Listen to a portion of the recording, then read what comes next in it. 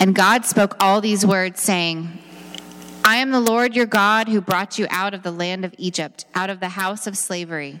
Remember the Sabbath day to keep it holy. 6 days you shall labor and do all your work, but the seventh day is a Sabbath to the Lord your God. On it you shall not do any work, you or your son or your daughter, your male servant or your female servant, or your livestock or the sojourner who is within your gates. For in 6 days the Lord made heaven and earth, the sea, and all that is in them, and rested on the seventh day. Therefore the Lord blessed the Sabbath day and made it holy. This is the word of the Lord.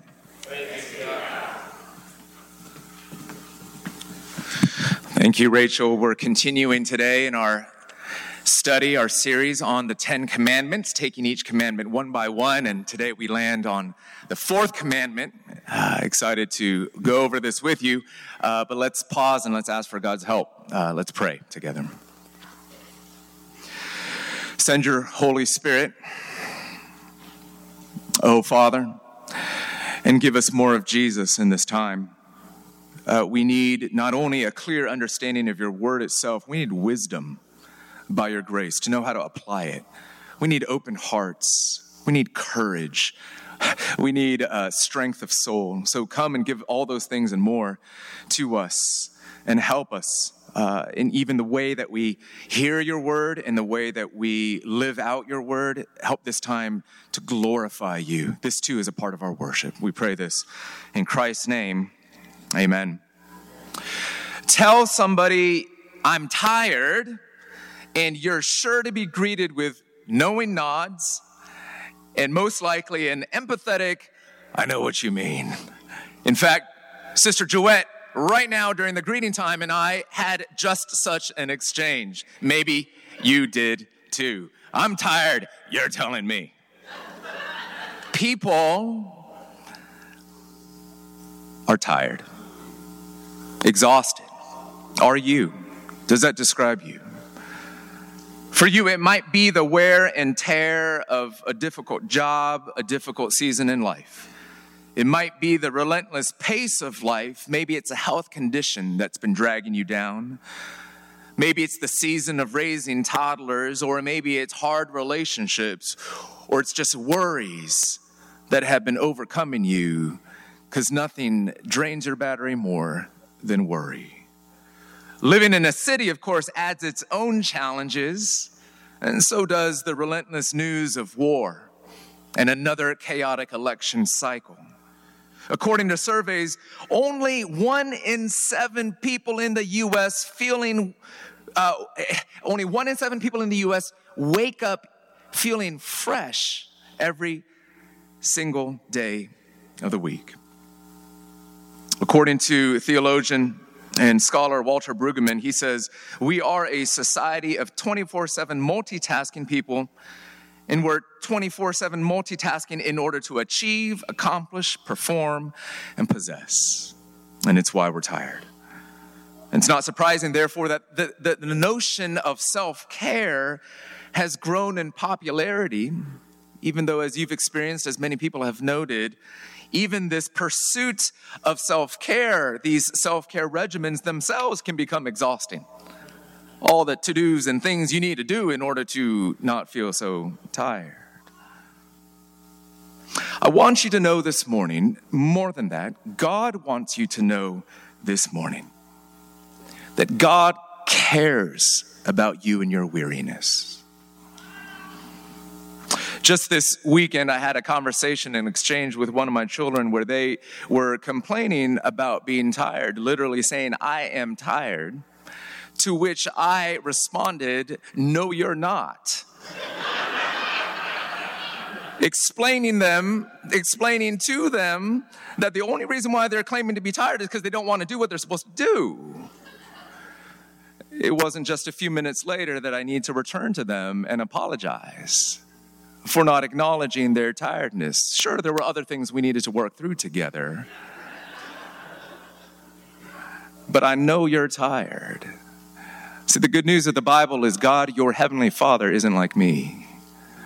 When you say you're tired, he says, I know you are. I know you are. Sees you in your weariness, your buckling knees, your dragging heart, your even tearful exhaustion. And he says, I know you're tired. God cares about you and your weariness, so much so that he addresses it right here in the fourth of the 10 Commandments. He says, remember the Sabbath day to keep it holy. It's an amazing thing if you think about it. These are 10 principles, 10 commands, 10 statements that God uses to summarize the totality of his moral law, what he requires of humanity in his relationship with them and our relationship with one another. And he burns one of those 10 on rest. Stop. You're tired. The word Sabbath in the Hebrew, it means something like sit down, cease, rest. And the Sabbath day, of course, refers to the seventh day of the week according to the ancient Jewish calendar. Sabbath. But what does that really mean, this Sabbath rest? How do we do it? We're looking at that today. Let's look at this command under 3 different headers. Number 1, the purpose of Sabbath. Number 2, the glory of work. And 3, the gift of rest. The purpose of Sabbath, the glory of work, and the gift of rest. First, the purpose of Sabbath. Why? Why does God call us into a time of break, of replenishment, of rest? First of all, the first purpose is for the well-being of you and me, for our good. Now, this, I think, is pretty simple and pretty understandable. We are called to a regular rhythm of work and rest because God loves us. This is not just a call to some legalistic adherence to a command to cease your work and to set it aside. Oftentimes it can become legalistic, just about abiding by a rule. But Jesus was clear in Mark chapter 2:27. The Sabbath was made for mankind, not man for the Sabbath. Which means it's meant for our good, not just for our conformity by rules. Why? The Sabbath is meant ultimately not just for rest, but through our rest for a recovery of our humanity. Right? We live regularly, exhausting ourselves, literally dehumanizing ourselves with the wear and tear. We're recovering a deep sense that we are made in the image of God, that we are in fact not machines. And so we need to recharge, be replenished. See, the stunning good news even of this command is that the God who loves you so is a God who not only permits you to rest, but a God who commands it. Because he knows we need our habits to be interrupted. He knows that we won't stop unless he tells us to. He calls us and commands us into the very thing our souls and our bodies most need. And he tells us we have to. It's good news to know that God who comes near to us is not a God who ultimately judges us by our productivity and our performance. If he were such a God, he would never tell you to stop. In fact, he would be more like the Pharaoh that the Israelites were accustomed to being ruled by, a Pharaoh who said, don't stop. Are you kidding me? Work more. The God of grace gives us the opposite message, because he's out for the well-being of you and me. But secondly, the second purpose of the Sabbath is the worship of God. It's not only for us, it's also for him in this sense. Look at verse 10. That verse describes the seventh day as a Sabbath to the Lord your God. It's a Sabbath that's actually lifted up, a rest that is lifted up unto God. It's for God's sake that we're commanded to stop and rest. You say, well, that doesn't really make sense to me. How is this too for God's sake? It's this, because we will not have the capacity to be attentive to God until we settle down our bodies and our souls. As long as we are buzzing within and buzzing without, we will not have the spiritual attentiveness to be able to give God the attention he deserves and the worship and praise and love that he deserves. And so the Sabbath is not only a call to rest, it's sort of that message that we often give to children sometimes adults, when we want to get their attention, what do we say? Sit down, look at me, pay attention to me, eyes on me. And that's what God says to us. Sit down, eyes on me. It's for the worship of God. Remember the idea of Sabbath being for the recovery of our humanity. Well, that humanity includes being in a vibrant communion with God. And so our restfulness brings us into a spiritual state where we finally can bring to him restful communion, a stillness before God, which is precisely what he deserves. Be still and know that I am God. So stop. Rest and worship. The well-being of you and me, the worship of God, and the third purpose of Sabbath is the well-being of those around us, even our neighbors. Let me explain this. Notice in the second half of verse 10, we're told this: on it, the Sabbath, you shall not do any work. Okay, so you need to stop and rest, but it keeps on going. What does it say? You shall not do any work.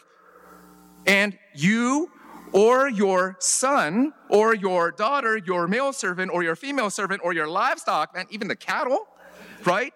Or the sojourner who is within your gates. In other words, not only you, but anyone who is under your care. Let's work out the implications of this. The fourth commandment here calls us to give Sabbath rest to other people, not only to take and receive it for ourselves. So leaders of households are called to create entire family systems that actually promote replenishment and rest. Homes of Sabbath, families of Sabbath, but that can also extend and apply to communities, to schools, to neighborhood blocks. Are you someone that gifts Sabbath to those around you? Or when people are around you, do they feel the constant demands of more productivity, more outcomes? Do they feel like you're coming as a taskmaster, even in your personal relationships? What is people's experience of you as a person, a neighbor, a worker, a family member? We're to give Sabbath, not only to receive Sabbath. Moreover, we are to guard against exploiting other people in search of our own rest. I need a break, so you all need to pick it up and pick me up. The ways in which that can take place in our family systems, in our economic systems. Let me be clear. We do need to commit to the practice of Sabbath in a way that will at times feel selfish. This is why it's a struggle for many people, because it feels like, gosh, I don't know that I can really care for myself. I need to keep giving again. So it will sometimes feel selfish to guard the boundaries of your work life, to practice Sabbath, and to prioritize your own replenishment. Yes, it will feel that way. But we do also need to push out and guard ourselves against an actual sinful selfishness by which we are exploiting other people just so that we won't be troubled. Making them do the work so that you don't have to. Making other people labor and be exhausted themselves so that we never have to experience that either.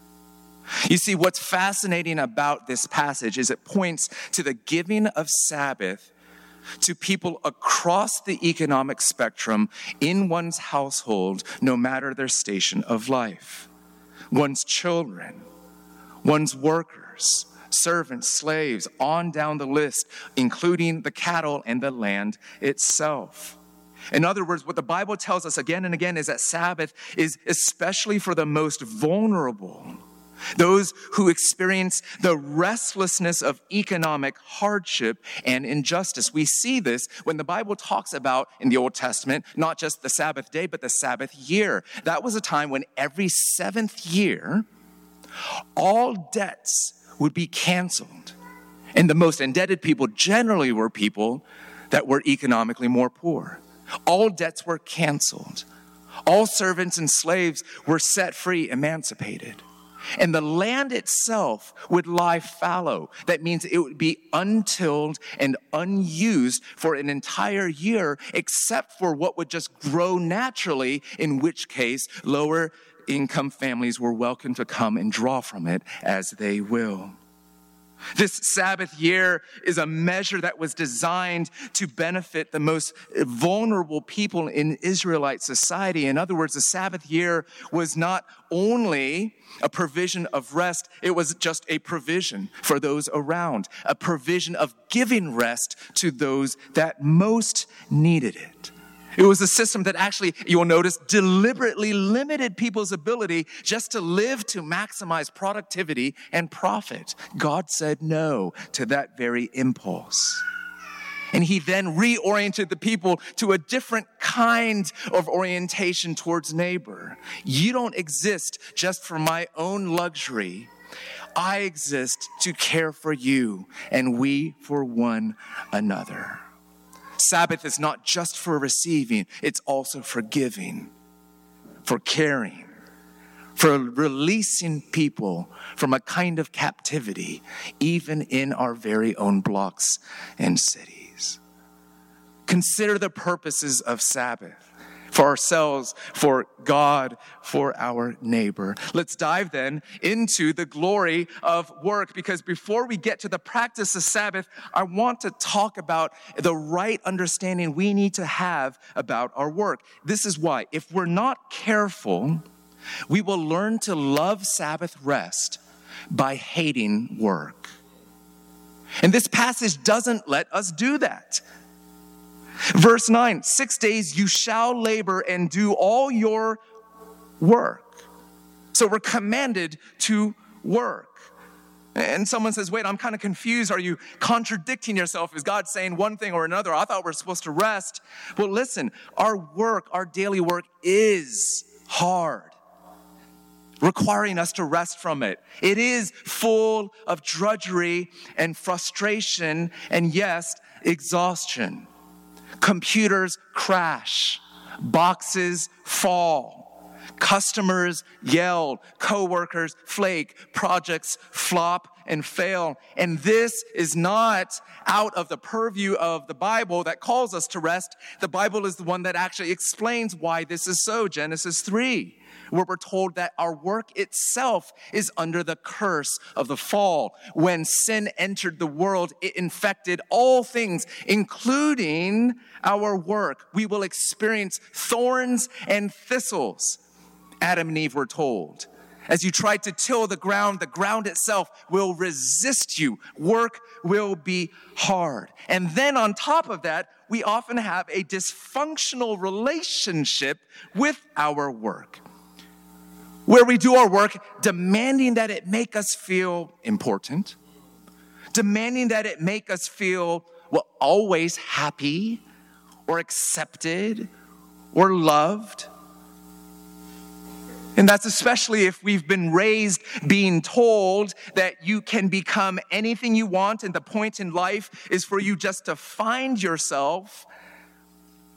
Well, if that's the narrative you have in your hearts and your minds, then suddenly the search for a job becomes an unbearable quest for personal satisfaction and meaning rather than service. And it's why so many people in our city are paralyzed searching for the perfect job, or who find themselves bouncing from job to job or even from city to city, thinking they're looking for a job when really they're using their job to look for themselves. And so we can have a distorted, dysfunctional relationship with our work, which itself is something to examine, something maybe even to repent of, as it's often marked by idolatry. Nonetheless, it all adds up to the fatigue and exhaustion that we experience day to day in our work, whether at home or out of the home, whether for pay or not for pay. This is why we need Sabbath rest.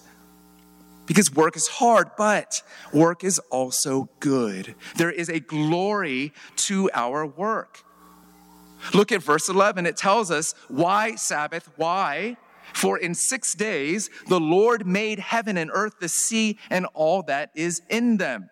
The Lord made. God worked. God is a worker. And this means when we work, we image God. We actually are a reflection of the God who creates, who manages, who cleans, who organizes, who makes the world a clearer reflection of himself, which is exactly what he calls us to do as his little kings and queens, deployed across this world, called to take the raw materials of the world and its relationships and to make something beautiful of it, that people might see little glimpses of God here on earth as it is in heaven, you see. That's why we work. That's why we expend our energies in the way that we do. This is why we use our gifts. This is in part why God has given us gifts and talents and abilities in the first place. Our work is a picture of the glory of God. And in fact, in the coming week, whether if you expect a hard week or a free-flowing week, tell yourself, rehearse this thought to yourself as you are working. Hey, I look like God in my work, in what I'm doing, no matter how menial it might feel, no matter how frustrated I might be in it. My work is to the glory of God. Tell yourself that. Rehearse those words until you actually begin to start to believe it a little bit. There's a glory to our calling to be workers in the world that we need to rediscover. And you say, well, why does that matter? A couple things. Like we said before, if we're not careful, we will learn to love Sabbath rest by hating our work. We need to avoid that. But also, we are called to rest, but rest is not by itself escape from our work, but rather replenishment so that we can re-enter our calling to be faithful workers in this world. Do you see that? Rest isn't just running away from the work. That's a terrible thing that we need to get away from. It's actually for the sake of work that we rest. The best sides of work, the best callings of work, we get replenished and re-energized and restored from all our fatigue and from all our even woundedness in our work, so that we can faithfully return to our work as God has called us to work, which is good. And so the Bible calls us in the fourth commandment to a life rhythm of work and rest, and work and rest. And let me just point out, this is different from the way that so many people in modern life practice self-care or whatever things of that nature, right? This is sort of what rest typically looks like for most busy people in Washington, D.C. Work, work, work, work, work. Vacation, work, work, work, work, work. And you're just holding your breath. Holding your breath, almost literally, until that next break. And you've been holding your breath so long, you get on vacation and you wonder why you don't know how to breathe. God calls us to something different. He calls us to a rhythm. Not work, work, work, work, work, work, work, work, a vacation, work, work. He calls us to work, rest, work, rest, work, rest, work, rest. A rhythm. A normal up and down and in and out, a normal rhythm of 6 days of work in the image of God, as God worked in the creation of the world, and 1 day of rest, which means this rest is not only something he commands, it's hardwired into us. It's part of our human design. If you don't get the rhythm of rest that you need, your body breaks down, because you are no longer acting in line with your human design. So what does this look like then? This gift of rest, our third header here, third point. The purpose of Sabbath, the glory of work, the gift of rest. Let's talk about this. The gift of rest. Now, I'm calling it a gift because I think the Bible, this passage, this commandment presents Sabbath rest as a gift. And what do I mean by that? Have you noticed in commanding it to us, God is giving it to us, which means you don't need to earn rest. You ever get that feeling? I don't feel like I've done enough to actually take a break. God says no to that lie. God says no to the lie that you need to work hard enough or long enough to earn the opportunity to pause and take a break. So much of our working is fatiguing because it's fueled by guilt and fear. God calls us to simply receive by faith his gift of rest, receiving it as something he gives to us, not something that we need to work for. And then he calls us to labor out of that rest in the world. Not laboring for that rest. You've earned a weekend. You've earned a day off. But out of that time of replenishment, now you move into the world, which is why it's really important to understand Sabbath day as the first day of the beginning of a new week. It's a launch pad. It's that incubator. It's that place of refueling. It's the pump whereby you are being restored and then shot out into the world to the various callings that God has put you into. It's a gift, dear friends, because it also reflects the very heart of the gospel of grace itself. Jesus said, "Come to me, all you who are weary and burdened, and I will give you rest." So you can stop. You can cease. And you might be hearing this right away and you're like, but you'd have no idea how much I have on my plate. You have no idea how many people are depending upon me. And you know what? That might be true. It absolutely might be. It's important for us to handle these things with gentleness and with mercy. But I also need to point out, as the Bible points out, that it takes faith to rest. It takes an enormous amount of trust in God's sovereign power and control in order to actually stop. Listen to the wisdom of a 17-year-old. Came across this essay written by a young Christian lady, 17 years old. She wrote this for an essay. I don't know if it was for her school or for her church, but she wrote it on Sabbath. And here's one line that I thought was especially wise and helpful. This is what she says: "The ritual of Sabbath keeping is a radical statement that we are not God, and we trust him to hold the world together even if we stop for one day each week." Learn from a 17-year-old, right? To stop requires faith and hope in a God who will take care of those things that you're terrified are going to drop. Faith in a God who loves you more than you know how to love yourself or your circumstances or the people that you feel like depend upon you, where you're able to stop and trust God to hold the world together even if we stop for one day each week or 1 hour in the day or at all. Have you thought about rest, stoppage time in that fashion? It's a function of your trust in God.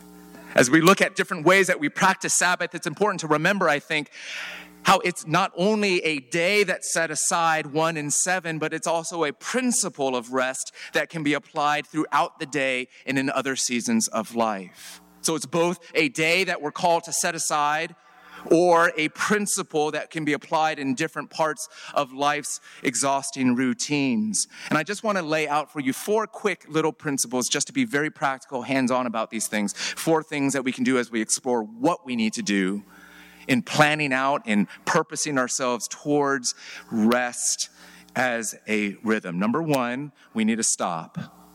You're like, oh, duh. You got to stop. You got to stop, cease. So the question here is, what will you stop doing?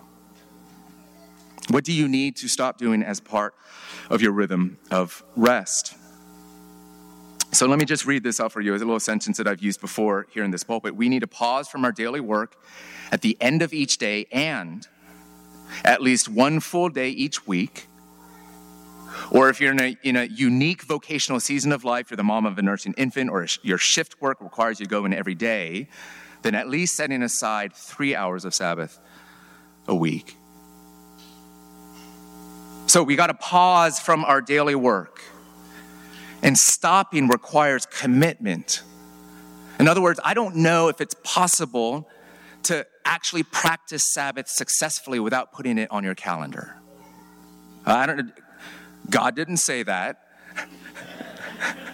But I think wisdom dictates, if your calendar is what reflects your priorities, if stop or end of day or no more work or turn it off is not in your calendar at the end of the day or at the end of the week or both, then it certainly isn't a real priority for you. So you got to make a commitment, which I think means you got to put it in your calendar. Stopping also requires preparation. In other words, I think a lot of times we get to the end of the day or week and we say, oh my gosh, look at all that I have to do. There's no way I can stop right now, or it just keeps on lingering in your mind or in what you're doing in the day. And I think what we have to realize is it actually takes the whole week, a whole week's commitment in order to practice Sabbath successfully and sustainably. In other words, you actually have to arrange your whole week around the priority of Sabbath and not the other way around. And we learn this actually from the Bible itself. If you remember the story of manna, Exodus 16, the Israelites are out in the wilderness and they have no food, and so God provides for them miracle bread. It would just sort of show up on the ground, this flaky, bready kind of thing. It was called manna, which means, what is it? Because they said, what is it? And God said, that's the name, right? And on the day before the Sabbath, in preparing for this day off day, God actually would say, take up more than you need for this day, because tomorrow you're not going to get any Sabbath. So you actually prepare, you have to prepare for this day of non-gathering up, non-working that's coming around the corner. And I think we can take from that this really important practical principle that you have to prepare for it.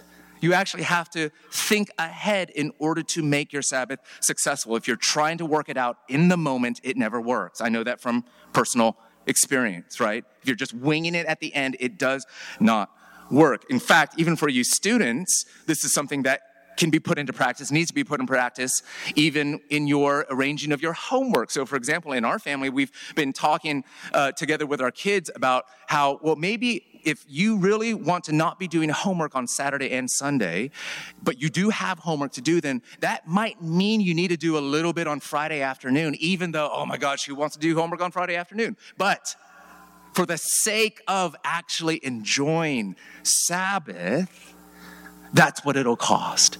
So you want that? Which one would you rather have? Sort of homework all the time, or you got to bias the conversation, right? Homework all the time, or let's do a little homework on Friday, and then you actually get time off to play, and clean the house too. All right. And it's no different for us adults in our work, or you adult students in your studies. It takes a little bit of forework in order to do the rest. I think sometimes it requires a little bit of an opening ceremony. What's an opening ceremony? At the beginning of an Olympics, right? A big parade, some exciting moment that marks the beginning of a thing. It's what we need as well to mark, sometimes with our eyes and our senses, that Sabbath is beginning. It's an ancient Jewish practice. A lot of people do this, even as modern Jewish people and as Christians, lighting a candle, saying a specific prayer that you repeat each time, marking the beginning of this time of rest and refreshment. Or there might be another kind of ritual, an ancient ritual that you might need to copy and implement. It's clicking and shutting down your computer, right? Powering down. Maybe it means limiting visual and mental reminders, stepping away from email. I know a friend who actually put on a weekly automated email signature telling everybody, not just don't expect an answer, but it's because I'm trying to practice Sabbath rest. Increasingly, I think also Sabbath means resting from technology. We've talked about this before. Putting away phones, putting away our screens. And I need to say this too, it's not only our work that we're trying to keep at bay. It's not only the work emails, and it's not only shutting off the computers, or it's also, in addition to that, stopping. This idea that stopping also means decreasing for a time our drive to be productive even in other areas of life. Where you're always running on the motor of, I need to be getting something done. This too is the ceasing of Sabbath. Theologian Marva Dawn, who passed away not too long ago, wrote this very helpfully: cease not only from work itself, but also from the need to accomplish and be productive, from the worry and tension that accompany our modern criterion of efficiency, from our efforts to be in control of our lives as if we were God. So I'm not saying that you can't do errands, for example, on your Sabbath day or Sabbath time, but I do mean keep your eye on that too. That you don't fill up those supposed times of rest with other forms of productivity that essentially keep your heart and your body running on the same fuel of getting things done. There should be at least some notable decrease or diminishment of the productivity gauge, even in other areas of life beyond our work. Okay, number one, stop. Number two, running quickly. Number two, replenish or rest. Well, this is obvious, but it needs to be spelled out. Not only are you called to stop, what will you stop doing? You are now called to replenish or rest. What will you do for R&R? Because don't you know, I know, you can do nothing and still be tired. Especially when you've been tired a long, long, long time, right? You can do nothing and stay empty. So what are you going to do to fill you up? That's the question. And so we need to do the creative, self-reflective work of embracing activities that will positively replenish, restore, and refresh both our bodies and our souls. And for me recently, to give one example, it's been getting back to playing piano. And so for me, piano was a big part of my life growing up. Classically trained, something I used to do for hours on end every single week. And now coming back to that is some different mixture of, well, a little bit of nostalgia, but also applying my focus in a different way that just turns out to be refreshing. You know, I'm still working for something. There's a repetition to doing scales or working on a difficult piece, which is what I'm working on right now, that actually is restorative, enlivening. You know what it's like. It's why the challenge of a good hike can actually feel restful. It's why the challenge of painting a beautiful work or writing a poem or reading a hard book and using your mind sometimes actually turns out to be restorative. What is it for you? What do you need to commit yourself to applying yourself to? It might be relearning a piece. It might be painting a thing. It might be writing a thing or reading a thing. And maybe at the end of it, we need to celebrate together by having a recital and sharing the fruit of our replenishment together so that we know, not for the sake of performance, but for the sake of celebration, we know that we're growing in this regard. But it needs to be something that you actually look forward to, which is something that I found in my life where it's sort of like, well, you need to stop and then you need to go and do, I don't know. It needs to be something set up that your heart actually looks forward to. Cooking that meal that you've been longing to try out. Meeting with that friend. Going on that hike. Working out with that team. What is it going to be for you? And that brings us to the third point, which will be brief, and that's delight. See, this is closely related to the practice of rest, but it's worth emphasizing separately, and that is that this is meant to be a time of delight. A time of joy, a time of celebration. Isaiah 58:13 tells us that we're to make the Sabbath a delight, and the Hebrew word that's used there can be translated an exquisite delight. See, that's where it's like, this is not just about the legalistic adherence to these rules about stop your work and shut down your it's not that. What will recharge your heart and your body with joy? What will it take to make your Sabbath day or your hour at night, your Sabbath minute, the best part of the week? Your most favorite day of the week? What will make it a weekly party almost? Pastor John Ortberg once wrote these words I thought were helpful. One day a week, eat foods you love to eat. Listen to music that moves your soul. Play a sport that stretches and challenges you. Read books that refresh your spirit. Wear clothes that make you happy. I love that one. Wear clothes that make you happy. I don't know what it is. Snap a photo, share it with the community. Surround yourself with beauty, and as you do these things, give thanks to God for his wonderful goodness. Try to put this delight principle into practice with our kids, starting several years ago, just trying to make this idea of Sabbath not a chore, but actually a delight, where we decided every Sunday morning we would eat a particular breakfast, and it's something that we still call Sabbath pancakes. And what are Sabbath pancakes? Pancakes with lots and lots of chocolate chips.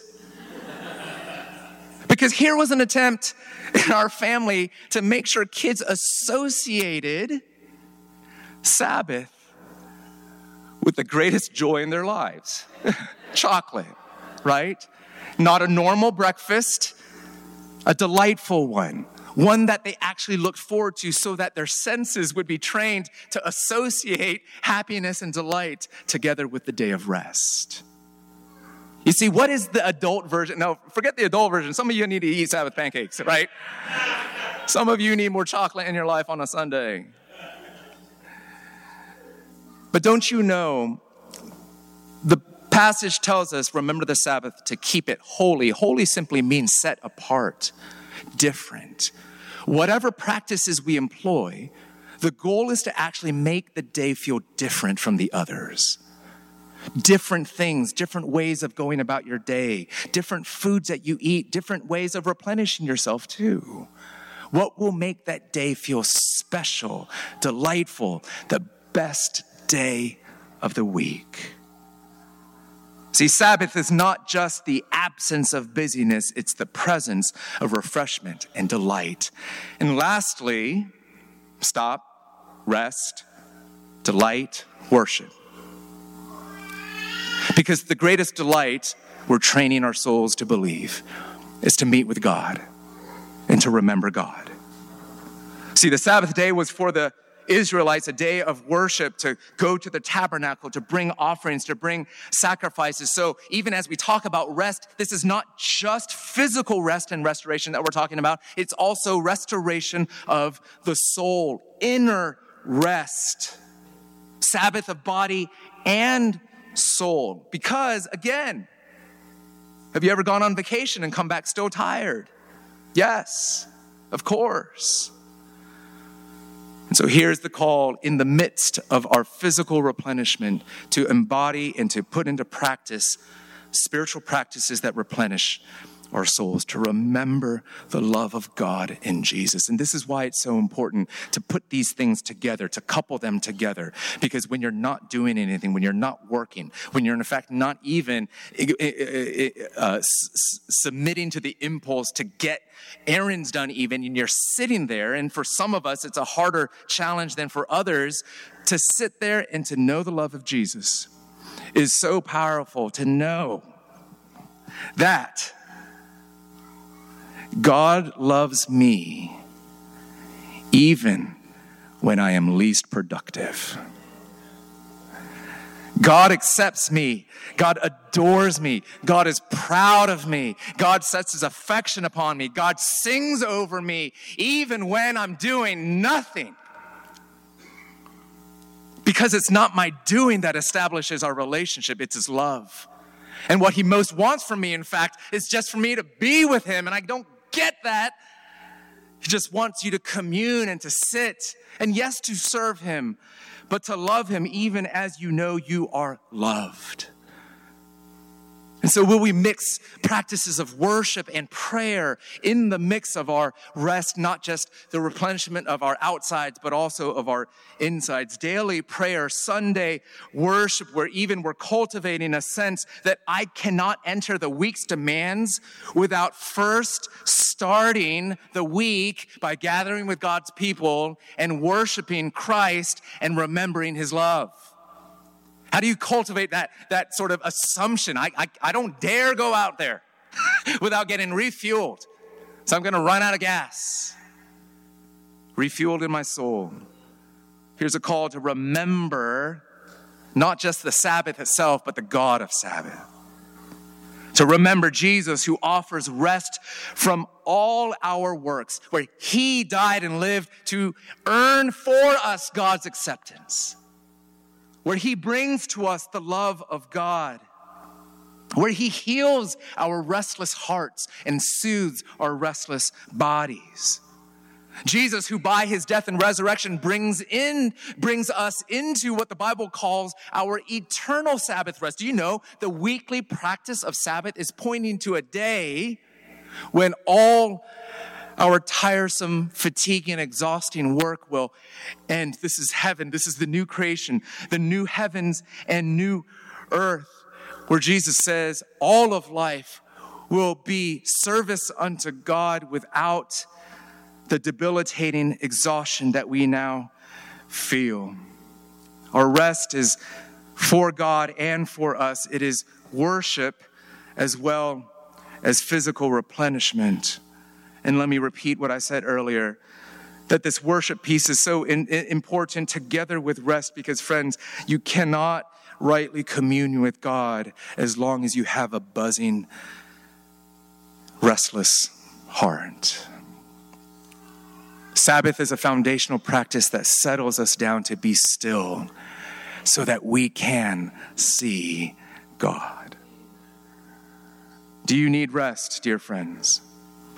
Do you know the God of rest? Will you dare this week to put into practice a few pieces of this rest? Jesus calls to you and me. Come to me, all you who are weary and burdened, and I will give you rest. Let's pray. God of rest and of grace, thank you for this word. Help us to not only believe your promise of rest, help us to practice this rest by faith, because it takes faith, but with wisdom to know what will work best. But help us to take you seriously by prioritizing this, to realign ourselves with the humanity that you designed us for, and for the communion with the God of the universe that you redeemed us for. So come near to us, we pray. In Christ's name, amen.